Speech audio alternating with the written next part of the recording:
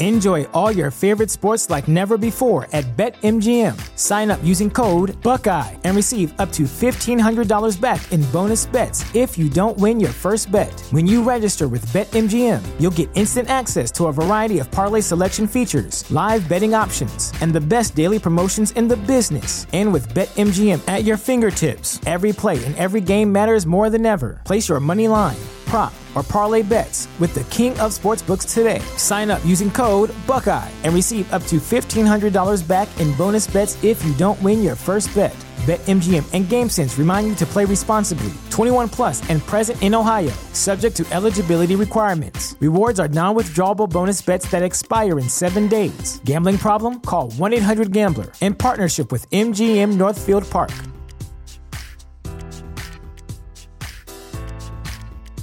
Save big money on exterior wall lights, now at Menards. Find your style with Patriot Lighting. Exterior lights enhance the look of your home. Choose from over 50 options from Patriot Lighting. Now through May 19th, get $10 instant savings on a single qualifying purchase of $100 or more on in-stock outdoor wall lights. Check out our entire selection of outdoor lights and see the rest of our deals happening now on Menards.com.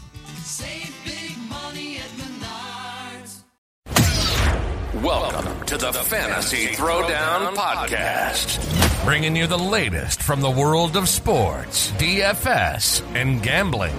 With over 5 years of hot takes and millions of downloads later, I guess he's been doing something right.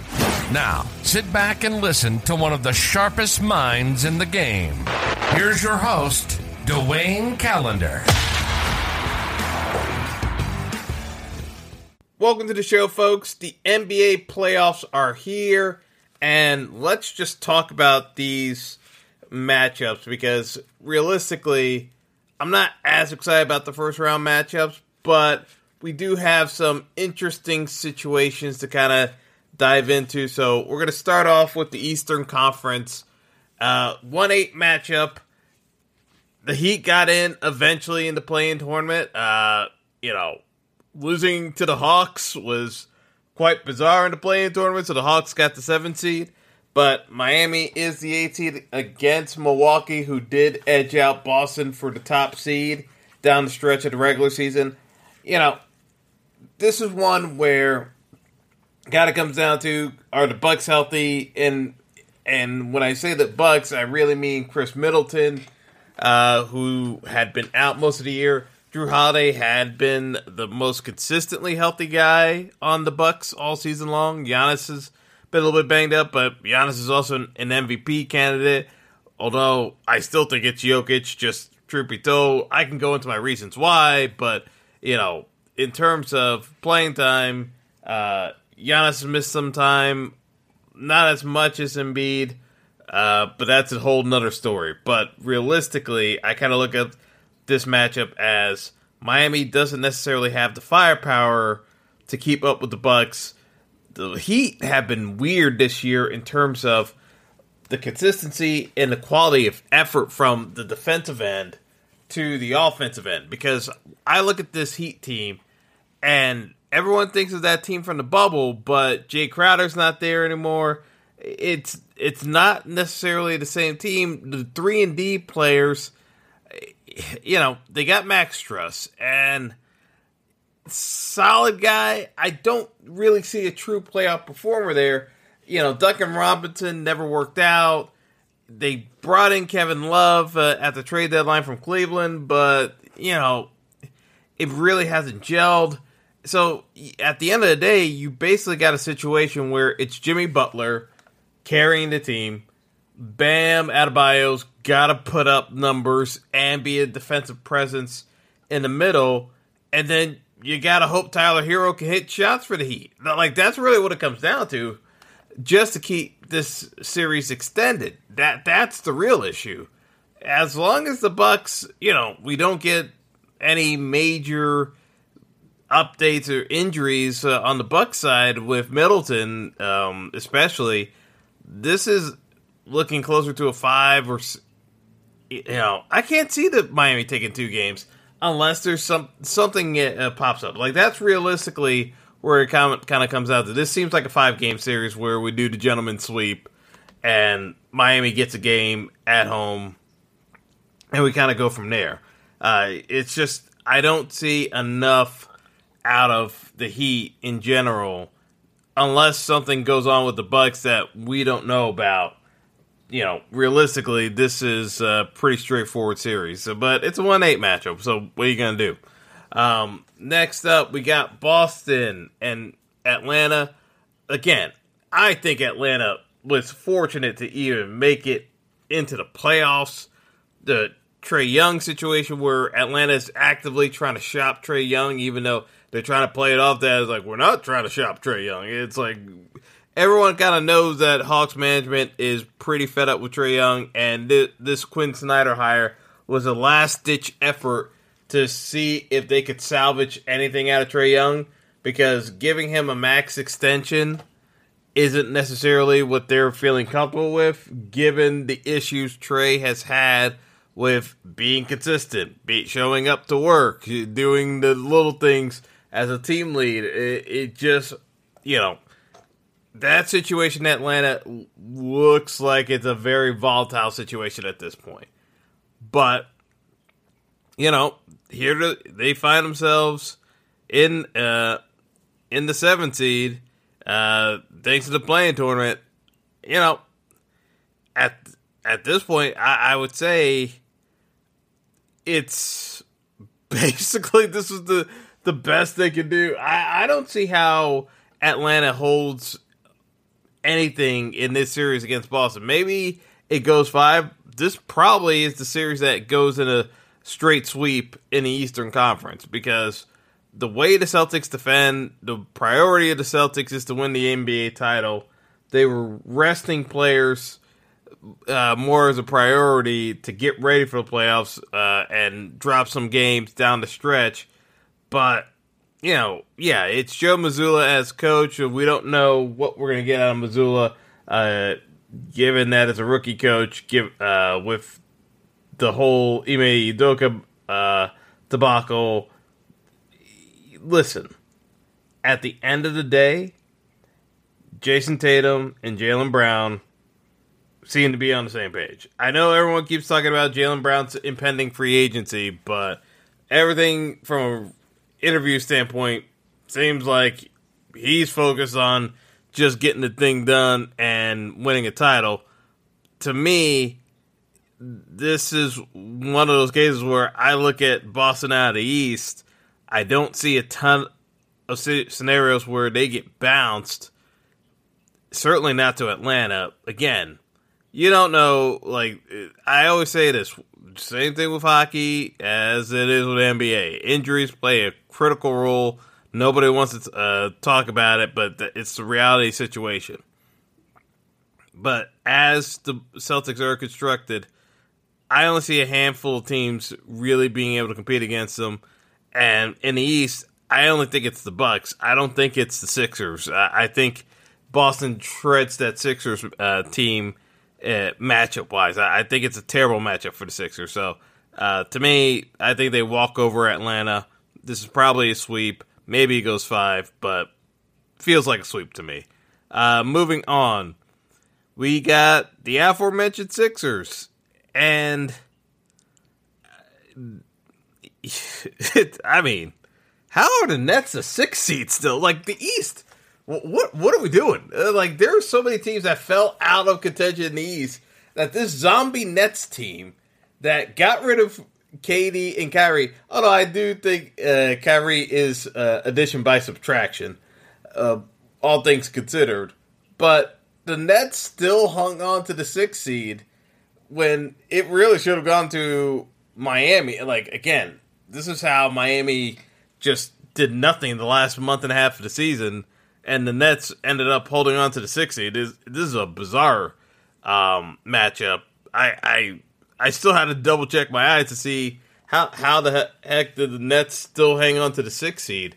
But, all things considered, it's a case where, the Nets still hung on by virtue of being one game ahead of of Miami, and they were only one game behind the. Or actually, no, I shouldn't say that. They were 2 games behind the Knicks because the Knicks are at 47 wins, and the Nets had 45.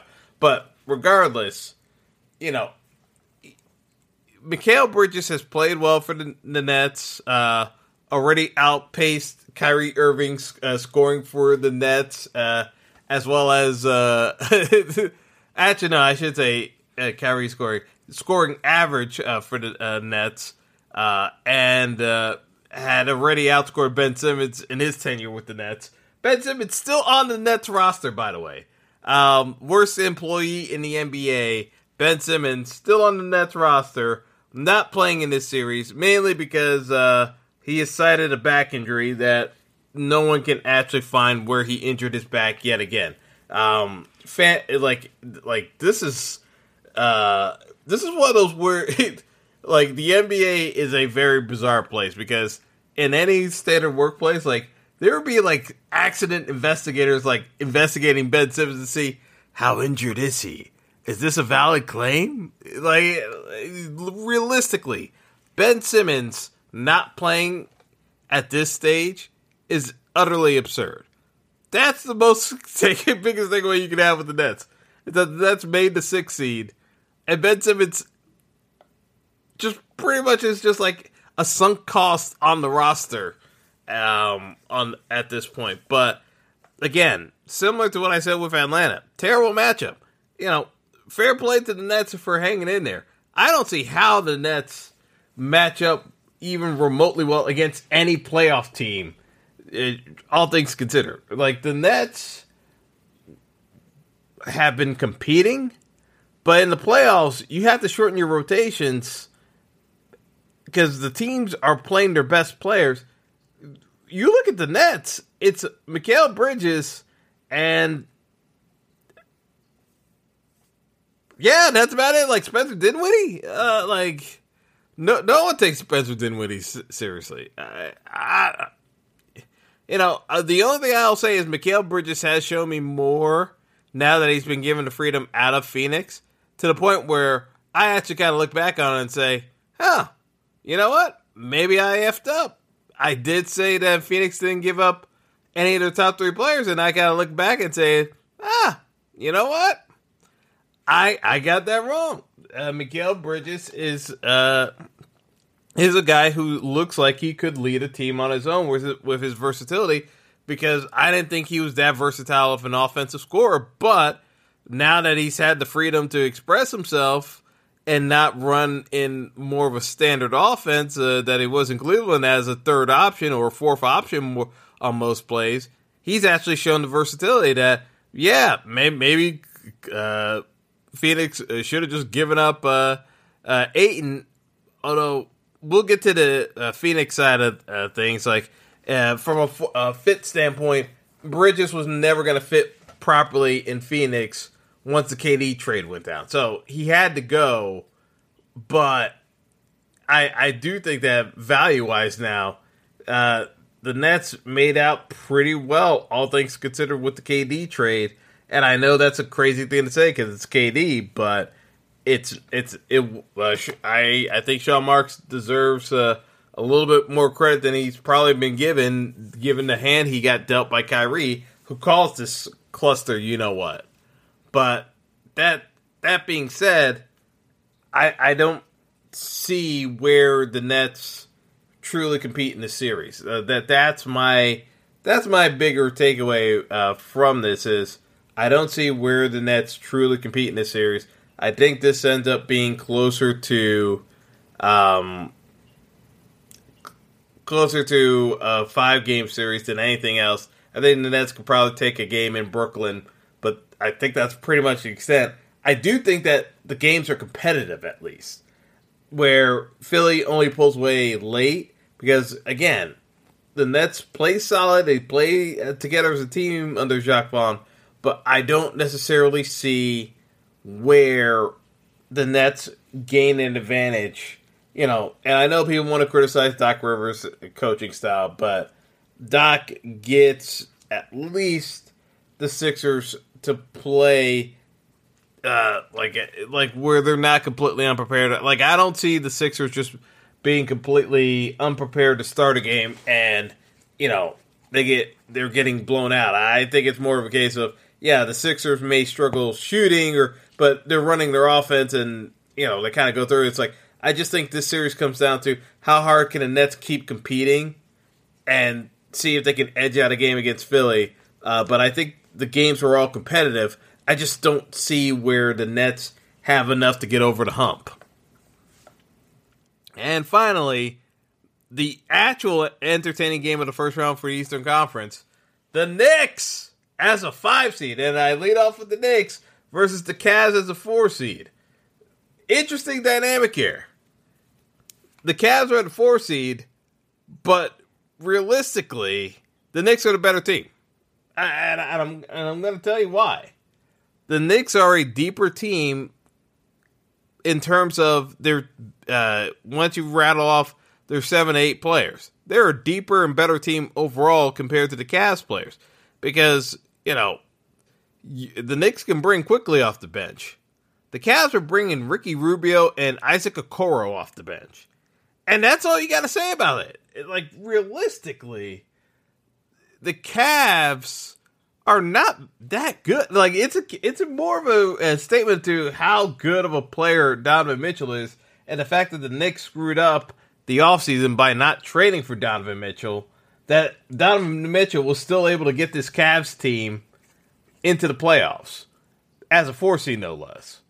If the Knicks made the trade and traded Obi Toppin and RJ Barrett and some draft picks for Donovan Mitchell, I would say the Knicks should be right up there with Boston as the favorite to win the East. That's the tilting thing about this series. Knicks fans are going to thump their chest saying, oh, we don't need Donovan Mitchell, and I got news for my fellow Knicks fans. Yes, you do need Donovan Mitchell because that was our chance of actually making the finals.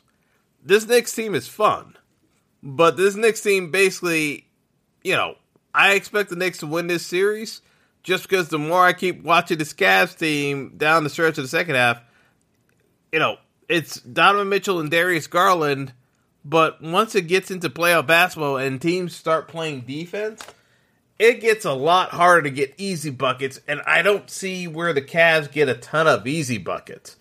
I think with Jalen Brunson, the Knicks are able to get easier buckets because of the fact that you can still use guys like Julius Randle on the outside. And as much as I don't like Randle chucking as many threes as he does, you have to at least respect his range, that it's going to draw some of the big guys out of the paint, and you're going to be able to get a little bit more freedom to operate in space and penetrate. The Cavs, when you look at it, their outside shooting is really going to be coming from Mitchell, and he's not I wouldn't say Mitchell's a great three-point shooter. He could get it done, but a lot of it's still tied to Garland and Mitchell, and not necessarily the scoring from the other role players. So Mobley, I just don't see from the three-point shooting aspect. The Knicks actually have the advantage here. I think it's a case where the Knicks, their depth and their ability to score in bunches from other parts of the bench, when they bring in Grimes, when they bring in quickly, they have more versatility than what you get out of the Cavs. Now, again, I will say this. If the Knicks lose this series, man, it's going to be so triggered because, we haven't seen anything out of RJ Barrett in terms of development this year, and the Knicks paid him over $100 million when they didn't have to. You gave him an early extension when you didn't have to, and what was supposed to be a prove-it year, he ain't proved diddly. I got to see if RJ Barrett can actually elevate his game, and maybe he will save it for the playoffs, but it kind of tells me, no, we should have paid, the money really should have been going to quickly, and we should have been planning our exit strategy from RJ Barrett. Even if you didn't want to do the Donovan Mitchell trade, which I completely disagree with that standpoint. And no, I am not advocating for the Zach LaVine trade that I don't know why people keep throwing his name out when it comes to the Knicks. It aggravates me to no end. But realistically, I just don't see much out of this Knicks team beyond the first round. I don't think they match up particularly well against the Bucks. I think the Knicks need a lot of things to break in their favor. This is one of those, again, I say it all the time. In the NHL, it comes down to a war of attrition. You don't get as much in the NBA, but you need something fluky to happen to the Bucks for the Knicks to even have a shot in that series going more than 5 games. I think a Knicks-Bucks series would be terrible for the Knicks just from a matchup standpoint. I think the Knicks actually match up way better against Boston than they do against the Bucks. But, it's a case of maybe somebody gets hurt. Maybe Middleton gets hurt again. And the Knicks get a break in the second round. I don't know. But I do think, first things first, the Knicks match up very well against the Cavs. And that's where I kind of see things going. In favor of the Knicks. All right, so we're going to take a quick break. We'll get into the Western Conference after a little bit from the sponsor, so stick around. Don't go anywhere. The Fantasy Throwdown Podcast will be right back after our sponsors pay the bills.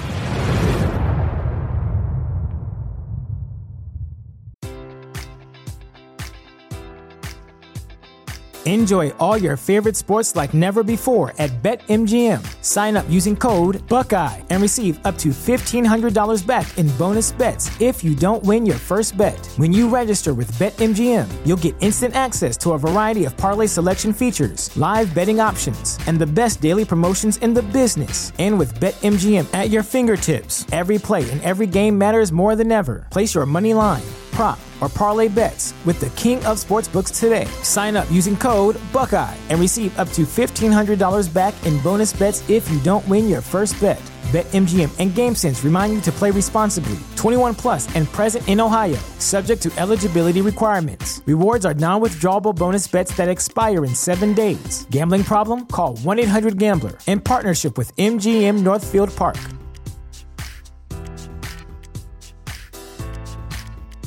What's the easiest choice you can make? Window instead of middle seat? Picking a vendor who sends a great gift basket? Outsourcing business tasks you hate? What about selling with Shopify?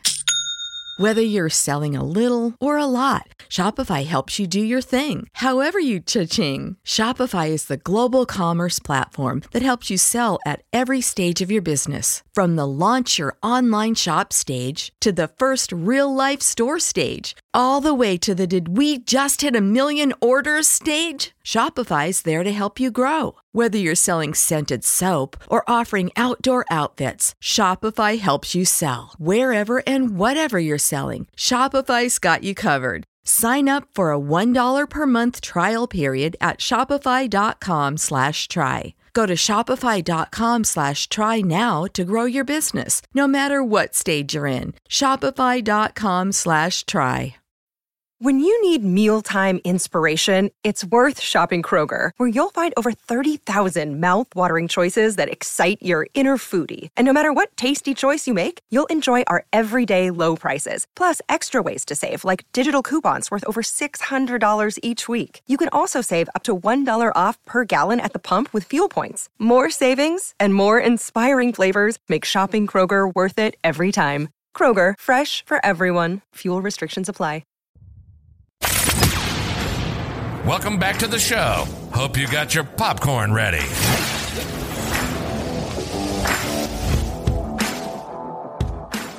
All right, we are back and going into the Western Conference. One thing you'll notice is that the Western Conference records are not where the East are. So the Nuggets are the 1 seed, but the Nuggets only have more wins than the Cavs. who had 51 wins. Nuggets are at 53. The West, way more dispersed in terms of win-loss records and teams winning. The West was just deeper. Like, there were a bunch of bad teams in the East. Again, bad teams in the East. But as it comes down to it, playing tournament, Thunder came close. Pelicans were above 500, got knocked out by the Thunder. And then it kind of came down to the Wolves, winning that 8th seed over the Thunder and getting in this matchup against the Nuggets. Here's the thing. I say Jokic is the MVP, mainly because when you look at this Nuggets team probably doesn't make the playoffs in the Eastern Conference. If you look at the rest of that roster outside of Jokic, because Jamal Murray's their best player, Aaron Gordon has been solid, but I describe him as constipating because you really don't get much in terms of ceiling, and the floor can be low a lot of nights. He'll play solid defense throughout, but his offensive game is so erratic. He and Kyle Anderson are not that different. Truth be told, in terms of, even though their builds are very different in terms of production, he and Kyle Anderson on the opposite side for the T-Wolves, realistically, are very similar. Michael Porter Jr., I don't know if it's just the back injuries have started slowing down even further, but the production just hasn't been there to warrant. He's been a solid NBA player where he got drafted as a late first round pick. Yeah, from what he was expected to be originally in the league. Like, this guy was supposed to be a top 5 pick originally before the injury reports about his back came up and it became a huge deal about him getting drafted. He just never developed into the guy people thought he was going to be. Like, truth be told, it's like where he got drafted, yeah, you can't call him a bust, but in terms of what people expected that he was going to be as an NBA player, bust. Let's just call it what it is. Bust. So, the reason why Jokic is the MVP is that when you look at the rest of this Nuggets roster, yeah, I don't think they can make the playoffs in the East, which means you're probably looking at a team that, for all intents and purposes, would be 20th in the league. Being perfectly honest, like, they're probably somewhere 20 and below in the NBA without Jokic. And somehow, Jokic got them to the top seed in the tougher conference. How's that not the MVP? It's the most valuable player. It's not the best player. It's the most valuable player. Because I'm not sure too many other guys would be as selfless as Jokic, just focused on elevating the rest of these guys to get into winning basketball mode and putting them in winning positions to make it work with them. I think a lot of guys would have just gotten frustrated and just kind of call it a day. And I'm looking at Dame Lillard because Dame, your roster isn't that much worse than what Jokic got, and the Blazers basically punted the entire year. If anyone's looking into tanking, and yes, the Mavs absolutely tanked their way out of the postseason to not give up a draft pick to the Knicks, which should get taken away from them anyway, but that's a whole nother topic. But yeah, Jokic deserves the MVP because of how bad the rest of his team is. But with that being said, the Timberwolves, I don't think, are necessarily the team to exploit that. I think Jokic still does his thing, still puts up double-doubles, triple-doubles. I don't necessarily see Karl Anthony Towns, stepping up his game enough to where it needs to be defensively to give Jokic enough fits that the T-Wolves can make this a long series. I think this is a maybe at best 6-game series. It's probably 5. But, if the T-Wolves can at least get a split in Denver, there's a chance this series goes deep. But more likely, this is a 5-game series. Next up, we've got the Grizzlies and the Lakers. I'm going to say this point blank. Unless there's an injury to AD or LeBron, and that's a big if because, man, both these guys have been injury prone last few years, especially AD, or Mr. Glass, as Charles Barkley calls him. Now, I know many of you are going to say, you're citing the big city team in the Lakers. No, there's a very clear reason why. It's LeBron James and a Memphis team that has absolutely zero answers for him. In year 20, this Grizzlies roster, you look at that Grizzlies team, and in terms of defensive stoppers, Jaren Jackson Jr. is probably going to win Defensive Player of the Year, and even still, he's going to get cooked by Anthony Davis and LeBron. Let's just be honest. Let's be honest, because you could say, but the defensive metrics say he could get X number of blocks. I'm telling you, in the low block, he's going to get worked by AD and LeBron. That's just the simple truth of the matter. The way the Grizzlies win against the Lakers basically kind of comes down to, can Ja Morant score enough points against the Lakers and hope that the Lakers, again, kind of comes down to the roster revamp, getting rid of Russell Westbrook, who is never going to work on the Lakers with LeBron. LeBron needs shooters. We've established this over 15 plus years. I don't know why anyone thought Russell Westbrook was a good idea playing with LeBron. It was a terrible idea.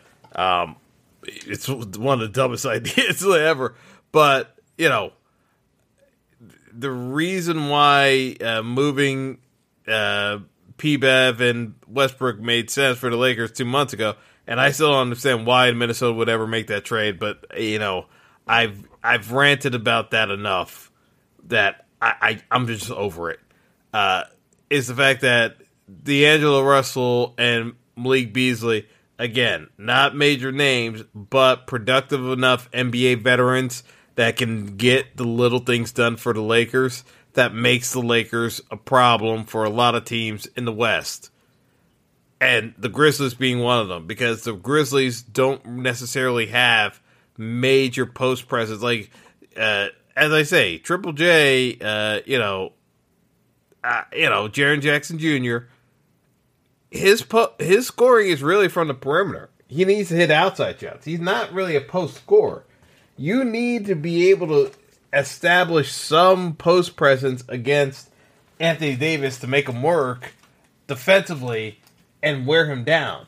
If you don't wear him down, he's going to start taking over games, and it just becomes an issue. And LeBron is always going to make logistical plays that are efficient for his team and get other guys involved. LeBron's going to get his points still. It's just not a great matchup for the Grizzlies, in my opinion.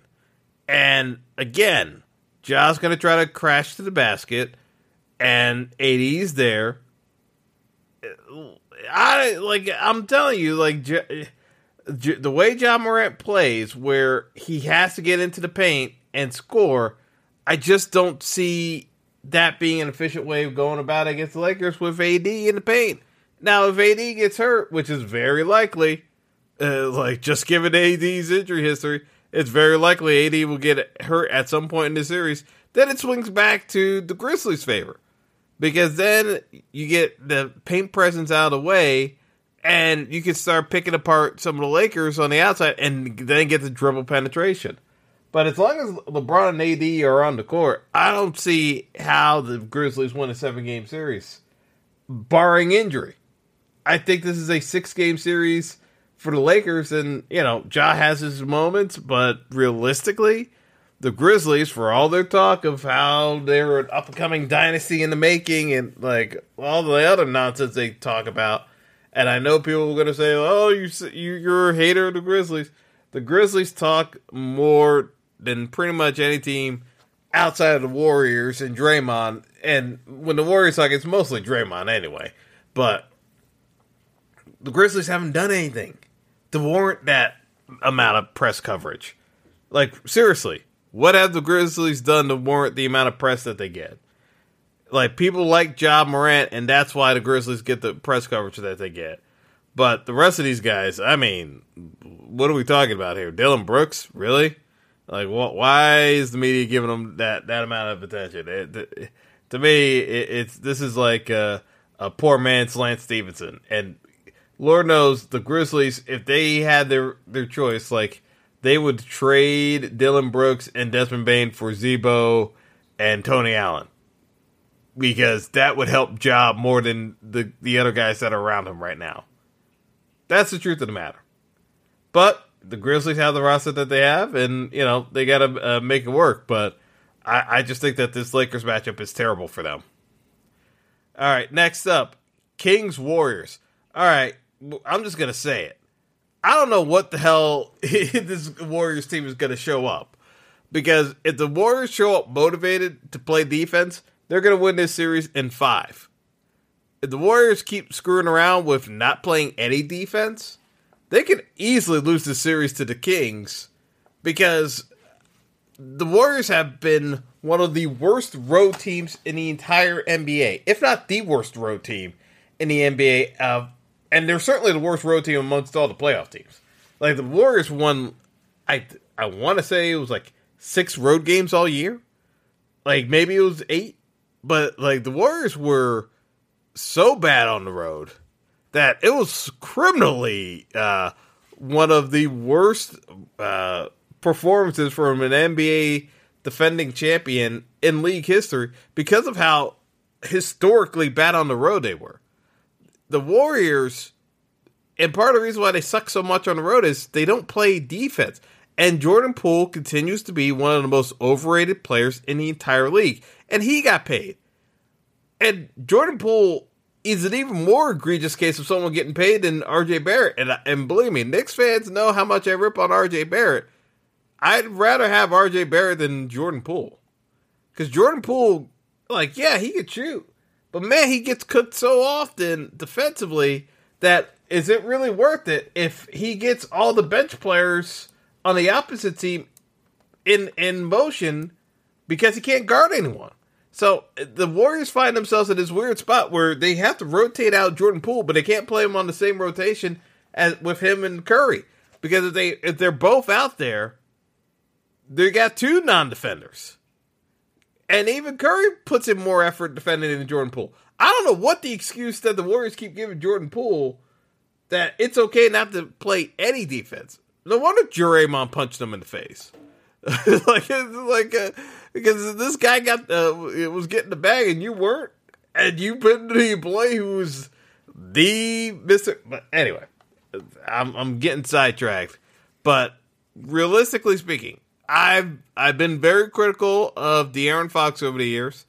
I still think Tyrese Haliburton is a better player than he is. I think the Kings still would be better off with Haliburton instead of De'Aaron Fox running the show. But, you know, they made the trade for Sabonis, which I did not agree with necessarily, unless they were trading Fox instead of Tyrese Haliburton.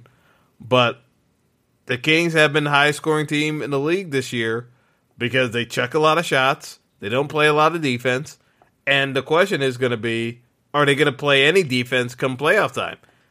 Could this be a situation where they become like a Hawks like sensation 2 years ago where they decided to finally play some defense come postseason and their athleticism carries them through? It's possible. But the more likely scenario is Golden State gets their you-know-what together and takes care of business and wins a road game against the Kings and flips the series on a dime. But it kind of comes down to the bench.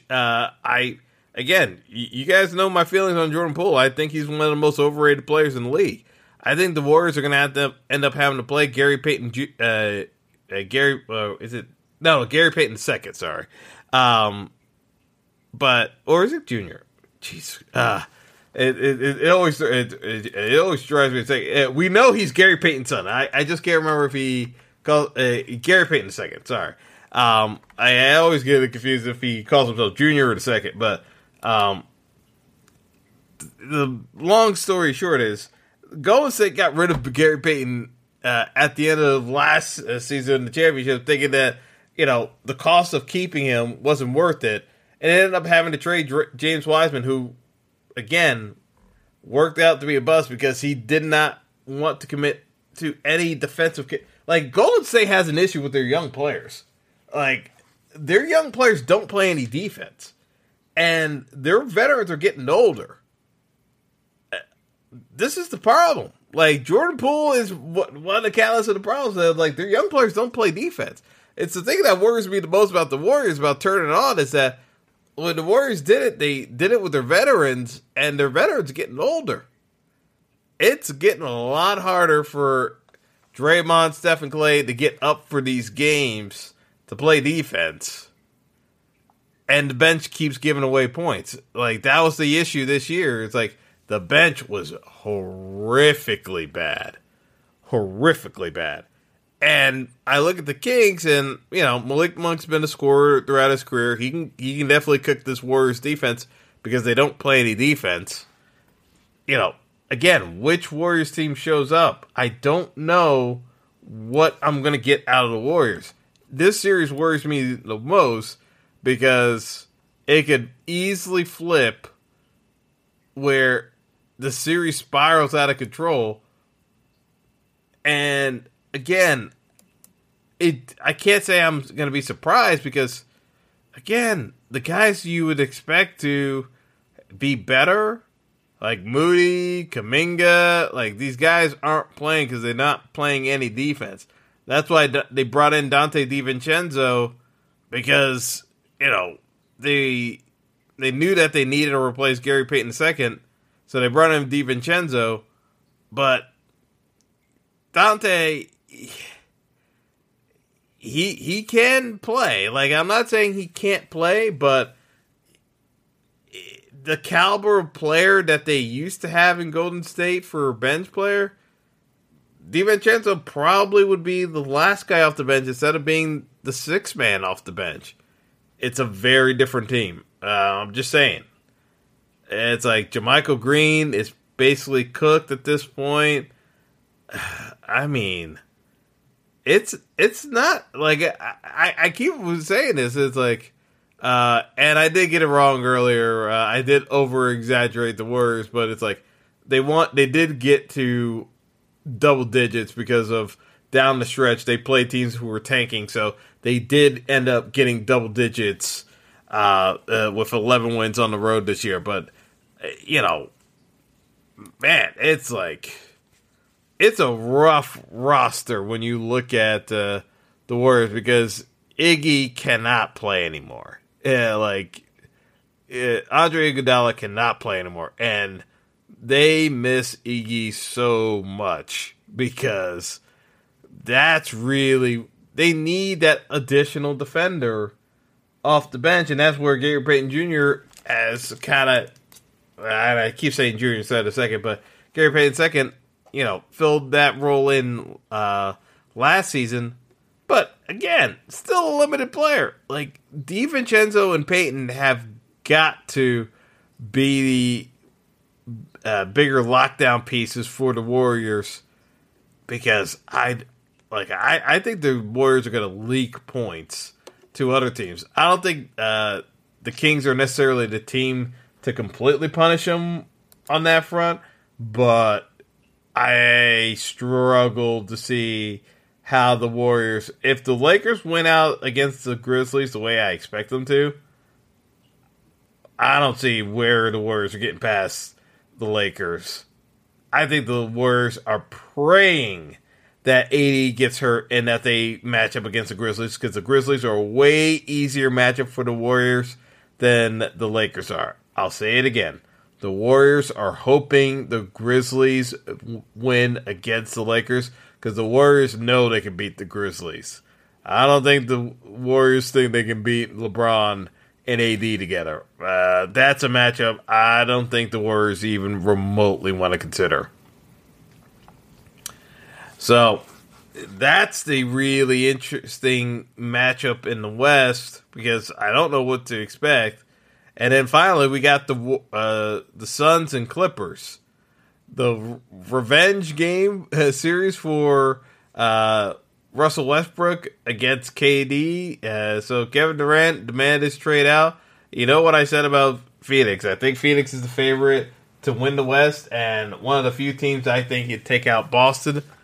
You know, I look at it as a case of I still think Phoenix is the team to win the West. The Clippers are an interesting matchup against them because defensively, Kawhi Leonard can pose tons of problems as a two-way player. And when Kawhi's engaged, absolutely one of the top 3 players in the NBA. There's no question. What Kawhi are we going to get, though? It's been very... the load management is very frustrating with Kawhi. The lack of passion with Kawhi is very apparent. The focus you would think would be on the postseason, but we don't know. We don't know what we know Russ is going to compete hard. Kawhi, yes, should compete hard, but is he going to be that dude again that you remember him on the Spurs and then in Toronto where he's the best player on the court? He absolutely has that in him. But that's what it's going to take for the Clippers to beat the Suns. Kawhi's going to be the best player on the court and outplay KD for 5 games out of this series. Because even with Kawhi being the best player on the court, the Suns are going to beat the Clippers in a game, at least in this series. So Kawhi is going to have to be the best player on the court for at least 5 games this series. That's a tall order of outplaying a dude that hard. We'll see. We shall see. I still think the Suns win this. I think it's a 6-game series. Could go 7, again, depending on what you get out of Kawhi. But I think it bears mentioning that, people are going to talk about Russell Westbrook.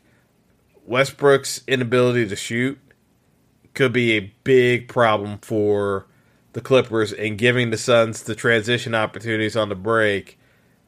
Russ is going to have to play excellent defense when he bricks. And that's all you can say about that. It's like he's going to have to make up for his offensive limitations, shooting-wise, with his defensive hustle and intensity, which he will do because of the animosity between him and KD. He is not going to want to give up that series easily.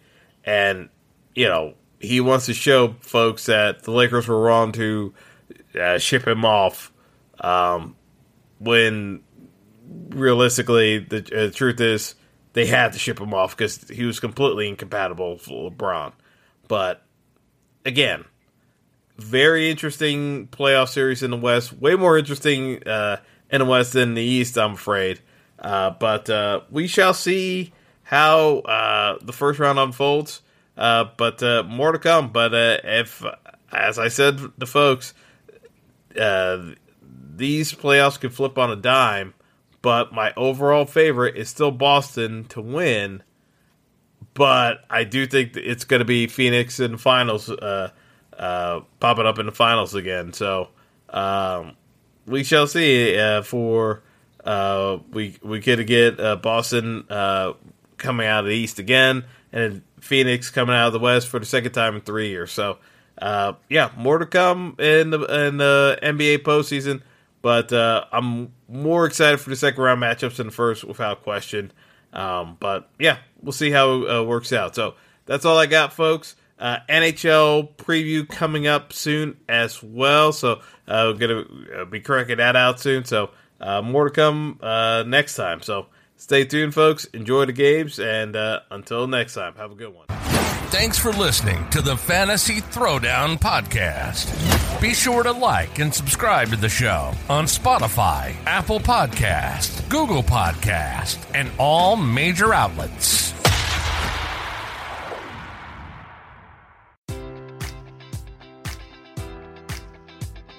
Enjoy all your favorite sports like never before at BetMGM. Sign up using code Buckeye and receive up to $1,500 back in bonus bets if you don't win your first bet. When you register with BetMGM, you'll get instant access to a variety of parlay selection features, live betting options, and the best daily promotions in the business. And with BetMGM at your fingertips, every play and every game matters more than ever. Place your money line, prop, or parlay bets with the king of sportsbooks today. Sign up using code Buckeye and receive up to $1,500 back in bonus bets if you don't win your first bet.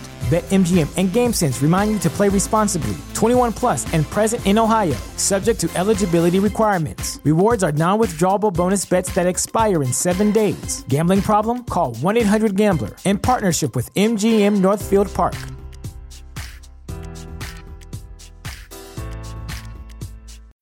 When you need mealtime inspiration, it's worth shopping Kroger, where you'll find over 30,000 mouth-watering choices that excite your inner foodie. And no matter what tasty choice you make, you'll enjoy our everyday low prices, plus extra ways to save, like digital coupons worth over $600 each week. You can also save up to $1 off per gallon at the pump with fuel points. More savings and more inspiring flavors make shopping Kroger worth it every time. Kroger, fresh for everyone. Fuel restrictions apply.